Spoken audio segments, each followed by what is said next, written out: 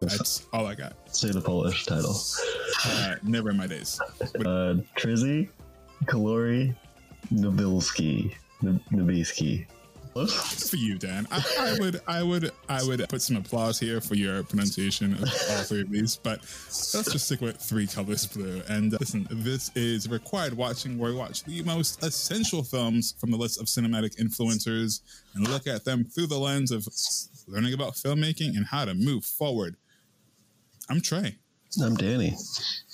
And today we're talking about Three Colors Blue. If you have never seen this film before, it is a part of a trilogy, and it is about a woman who struggles to find her way to live after the death of her husband and child. Oh, I picked this. Dan, I picked this movie. I picked this movie because I've been told by snobby filmmakers all around the world that this was a great film. Well, they're wrong. No, it was good. It was great. It was great. I mean, I never heard of this movie. No. I know Juliette Binoche. Binoche? I go Binoche. I only know American English because I'm a jerk like this. But yeah, I so much so that someone let me borrow the trilogy and I didn't watch it. I had the film in my hands and never watched it. To be fair, I didn't have a DVD player at the time because DVDs. Remember those? R.I.P. R.I.P. for sure. This film has been on. It's kind of like Before Sunset in my mind, of like independent films that are around that people always point to as being fantastic films, but it's for the simplicity, I think. And when I guess I'll go right into my initial reaction, which was I hate this movie. Completely? Entirely? No. It was just my initial reaction. My initial reaction was, I can't believe everyone kept recommending this film to me. How dare they? They all suck. And I think the bar was set so high that I couldn't appreciate its beauty until the next day. I actually had to let it sink in and think about what I watched before I was able to understand that, like, all that it had to offer me. And what it had to offer was actually something that was incredible. And I think when you're looking at 1993 or whenever this film was released, again, I don't know another film in independent. I don't know another film in the 90s that had such pop, I suppose, is the best way. I don't even know how to explain the package that this film was in. And just for some clarity, it was in the Venice Film Festival. It won a Caesar Award, Golden Globe Award. It's clearly something that's revered by a lot of cinephiles and people who work in film. And I think I understand why, but on first watch, I'm not sure if I did. What did you think? I mean, it's a lot. It's like you see the car crash and then you immediately see her having to move on with her life, like the next scene. So I could see like having to sit on it just to process everything that goes on in it. I thought it was pretty, I don't know if cathartic is the right word, but watching her kind of just restart her life, like intentionally. Yeah. Was kind of nice, I think. She got to the point where it was like, literally, what else is there to do? Like, she tried to kill herself. That didn't work. And she's like, all right, I'm just going to start over and just get rid of everything, get an apartment, and just live my new life. Which is kind of cold-hearted, but also like... You know what it kind of reminded me of is Parasexus. By the way, can I just say, when we hit a good film, it really sticks with me. Like, I don't bring it up because I'm like, check out this episode. I'm much more like, it really stuck with me. And I think the reason why why Blue, I'll refer to it as that, reminded me of that, is because, like, I think I forget his name, but the main character in that movie was trying to go back to his old life, and in a way starting something completely new with his son. And this was about a woman who was throwing away her life, starting something completely new on her own and disregarding that. And like it was like living while dying. And I think what we got to see a lot through the movie was her character. I think, is it Julie? I think is the character's name. I think we got to see Julie live externally while dying internally. Like there was like every scene just felt like she wasn't alive, despite the fact that she, the second or third scene, we see her take the pills and then immediately spit them out. And she said, I don't want to die. Yeah. And everything she does is kind of not cosmetic, but she gets rid of all her stuff. It's all material. She moves to a different apartment. Like everything she is able to do is only surface level, because it's like, hey, the worst tragedy you could ever experience. I really enjoyed. I really enjoyed a lot of it. It was shot beautifully. I almost don't want to talk about it. I almost don't want to talk about it because I think that's what people. I think the way it was shot is the reason why people love this movie so much. And before we get into how it was shot, just despite what the characters are actually doing, what do you think of our main character as far as what she is doing, what she is actively doing? Because one of my notes was she's not doing much, and I know that's a complete, I guess, contradiction to what I was saying by her like she's trying to live while dying on the inside.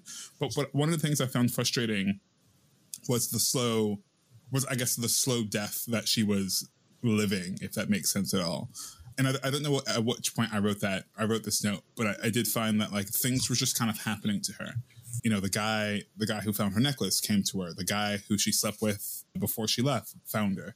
Like, the whore that lived on the floor below. Like everything just kind of happens to her until the very end when she's deciding to live on her own.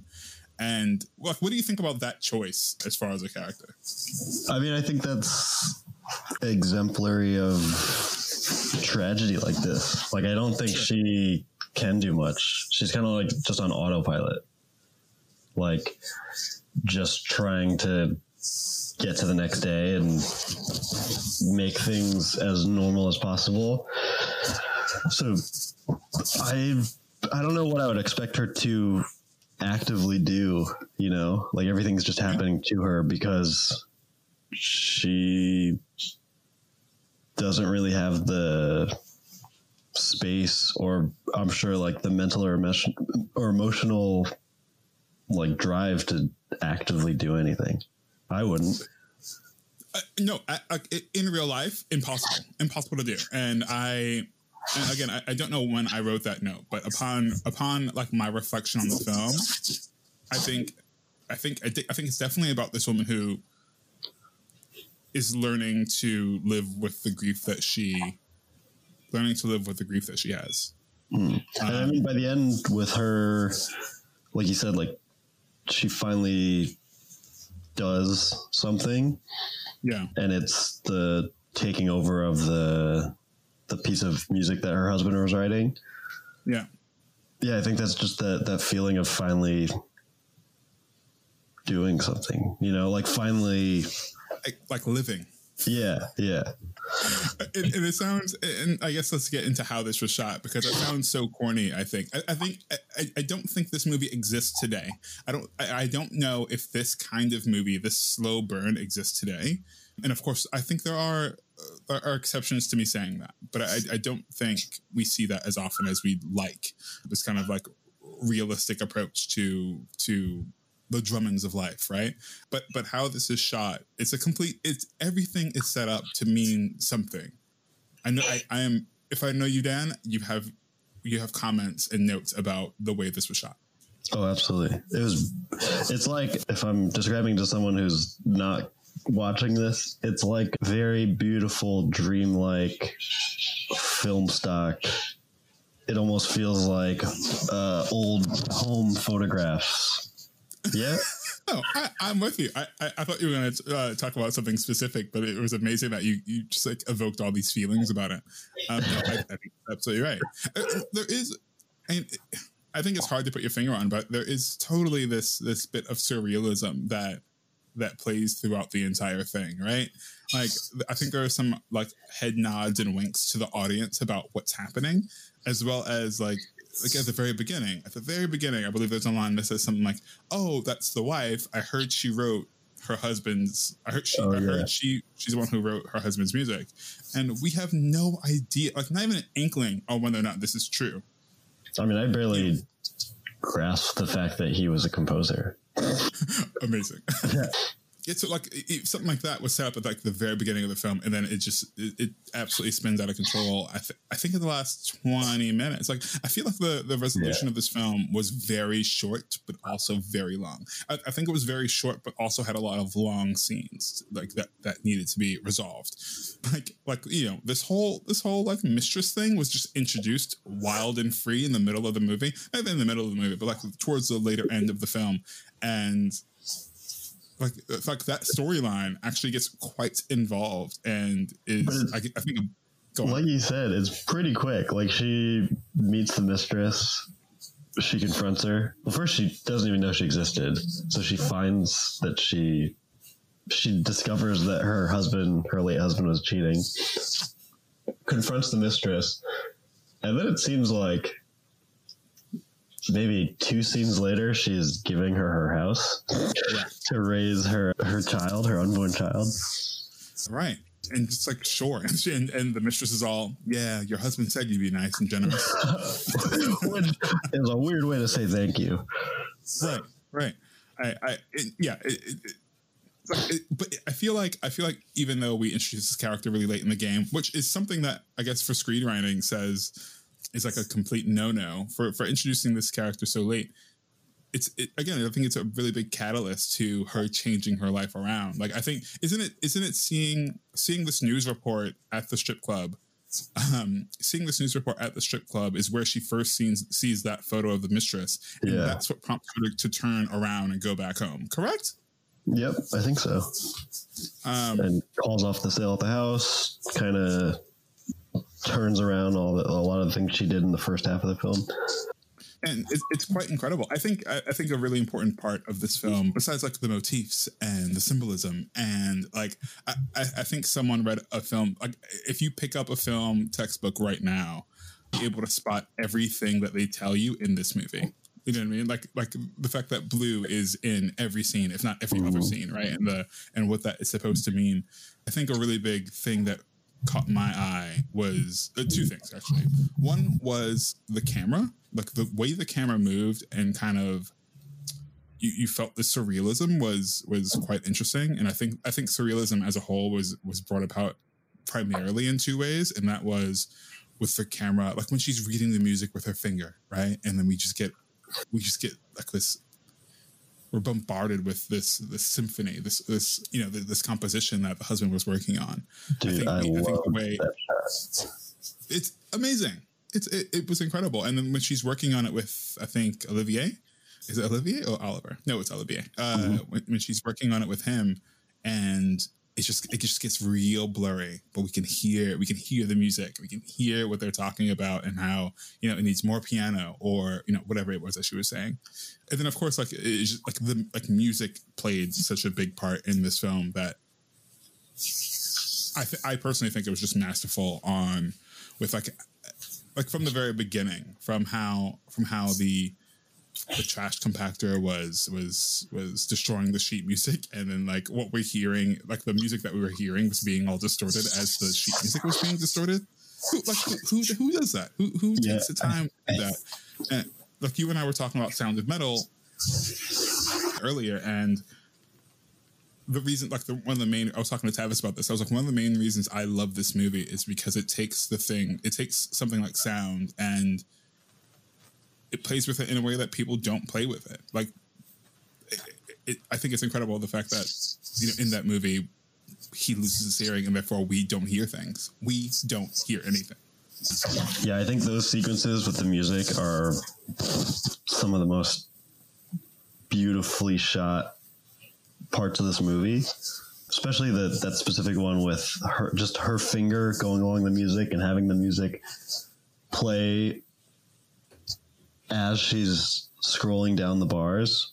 And then when she says, "Oh, let's switch the piano to flute," and then you hear the switch. Oh yeah, and it's almost like you're inside her head, and it's just developing as she's thinking of it, which I think is also. I don't know if she always wrote her husband's music, but it was a way to feel in touch with his memory. Right.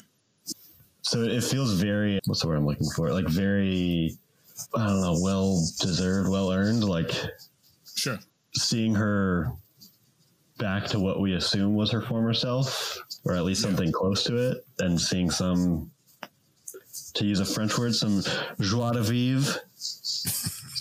And seeing her just like do something and live. Exactly. I'm gonna turn down my praise for just a second and say that one of my notes, I think one of my notes, like trying to figure out where I was going to place this movie on whether or not it's required, and I've settled down on it. Like I said, I went from not really enjoying this film to really enjoying this film. And when I say not really enjoying it, what I mean is that not that I thought the movie was bad, but not understanding why it was on everyone's lips. Because I think one thing that we often confuse is what's your favorite movie versus like what's a good movie and like a movie that you favor versus what is an objectively good movie, if that makes sense. Because I think like if you talk to people who were alive during like Star Wars's theatrical release, people go, "Oh, I remember seeing that with my parents," or going out as a teenager and seeing that and it being like this movie that changed my world. And I think people just supplement like their memories onto a movie. And Star Wars is a great movie. Like you can't say it's not. But what I really started to question was whether or not people just saw this movie at a really interesting time in their lives, where this I guess filled a void that was missing, versus it actually being a good movie. Does that make sense? Yeah, and it's funny that you compared it to the Before Sunrise trilogy at the beginning, because both of these feel like very 90s, like arty romantic movies. And having seen that trilogy, I think, like throughout college, at a time where someone would love that movie, I'm almost afraid to rewatch it, because I have a feeling in a different context, it's not going to be as good. It's the reason why when people ask me what my favorite movie is, I very often don't tell them, or I tell them and then I tell them not to watch it, because I don't want to hear what their thoughts are on what my favorite movies are. You know, I tell people Iron Giant, because there's no arguing that that's a great movie. A great movie. So there's a little explanation needed when you say that's your favorite movie. He's 10 years old. No, but I completely agree. As someone who actually only seen the Before Sunrise trilogy a few years ago, like in my adult life, I will say it holds up. I did not like the third one as much, because it just has a completely different feel from the first two are. Anyways, that's something we should talk about. But yeah. Then that brings me to this. Have you seen Red and White of this trilogy? I have not seen Red and White, and I'd like to. I'd really like to watch Red and White. I just don't have, not that I don't have the time, but I have other things to watch, as we discussed earlier on. I want to, because I when I read about Julie Delpy. When I read about her being in the film, I thought, "Ooh, I'm really gonna love this," because I feel like you can't talk about modern French film without her being around, and I've just been waiting for her to show up. And of course, she has like a cameo in this film, but I thought she was like a main character, and I was really excited. And I think she's in White. So no, I haven't seen them. Have you? I haven't, but as we're talking more about this movie, about Blue, I think it's one of those, at least from what I've seen after watching it and doing some research, it seems like one of those movies that is part of a trilogy for a reason. Like, it's part of a bigger project. Right. And I think that kind of affects my view on it. Okay. What I'm saying is I think I'll like it better having seen the other two. I don't dislike it, but I think the other two, like Three Colors as a trilogy, I probably have stronger opinions on than each one individually. I would agree with you. And had I known, I did, obviously I knew it was a trilogy when I picked it, and I think that's something interesting. Do you think you have an affinity for? Do you think that same judgment applies with the Before Sunset series? I don't, only because the first one is so strong on its own. Wasn't it? Yeah, I think 2 and 3 exist within the trilogy. Like, you aren't really gonna like them as much or appreciate them as much just seeing them on their own. Whereas the first one, yeah. I think anyone who watches it will be like, "Oh yeah, this is a beautiful movie." I actually wrote down trilogy, like dramas as trilogies. And I'm sure there are. I didn't do the research beforehand. I'm sure there are other ones, but not many. Like no one does a drama as a trilogy. This is the first of the trilogy, Blue. This is the people. If you're listening, do more trilogies. Do more trilogies. I think it's important. I mean, listen, I remember when Hangover was when everybody decided to do a third, and people were like, "Comedies never do trilogies." And of course, there are examples, like, there are exceptions to the rule, but it's true. It's true. Like people just don't do trilogies anymore, and I think as time goes on, people find themselves losing money on a trilogy rather than making money. But I think I bring that up to say that I think White and Red. More acclaim / awards than Blue did. I could be wrong. This is all like from research, like quick glances at things. But if I'm not mistaken, I think Red maybe has gotten more acclaim than. Do you know like the brief summaries of those? Interesting, you may say that, because I have the Wikipedia. So let's see. Let's see if they give me very.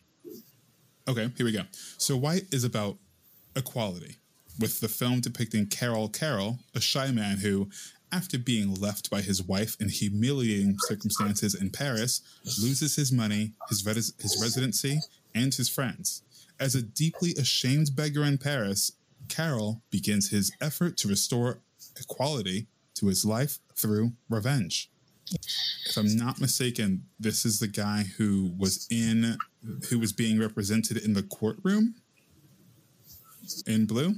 See, as far as I know, all like White and Red, like all of them are intertwined in even the most minor ways. Oh, I like it even better then.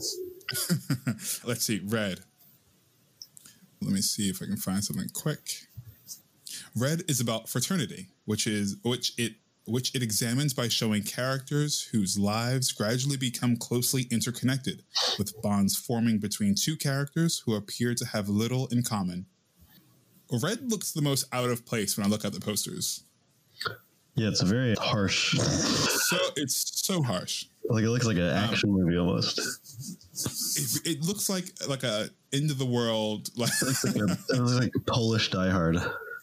So the three movies are about like the French revolutionary ideals, which are liberty, which is this Blue, equality, and fraternity, which is White and Red, respectively. And when I think about liberty and this film, I appreciate it. Again, I had to sit back and think about these things, and I thought, was she able to free herself from? Like, I had to finish a sentence. I was like, oh, she had to free herself from like the grief. She had to free herself from like the shackles of marriage, in that if she was the person creating this music, she needed to be able to create it.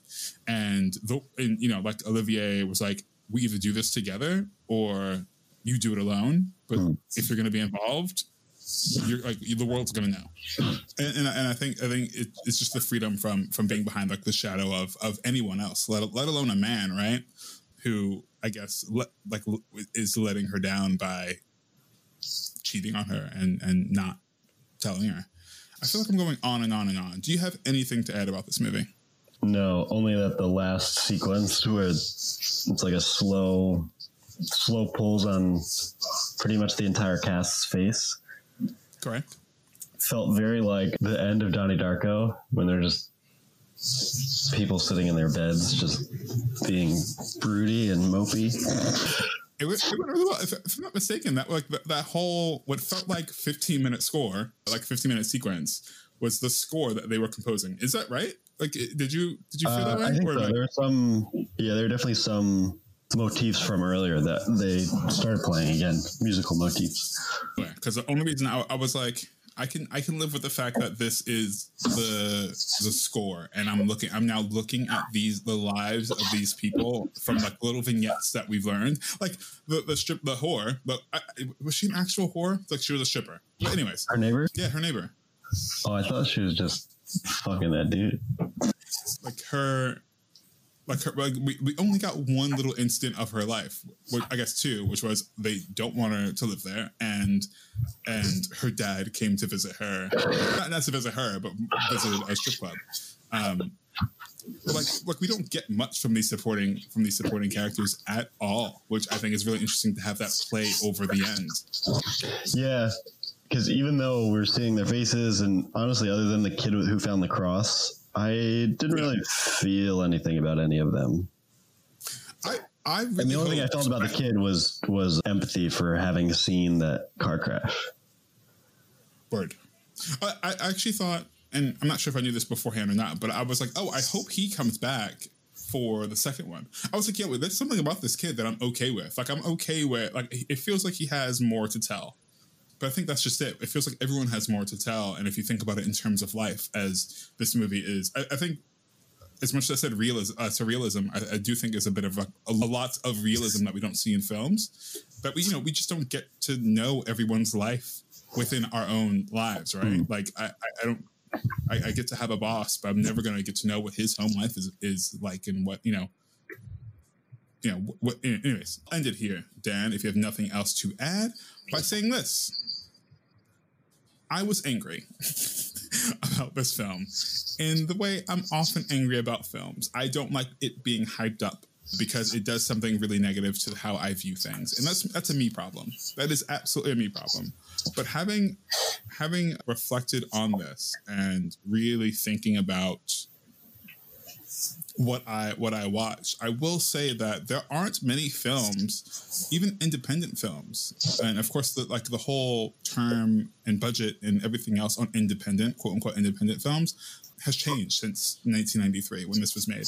But I don't think many films do what this film has done and is trying to do. And I truly think, whether or not you like this film, it's a masterclass in almost every step of film production, and like what you see and what you hear on the screen. I think there's something really interesting, and I think there's a reason why people bring this up.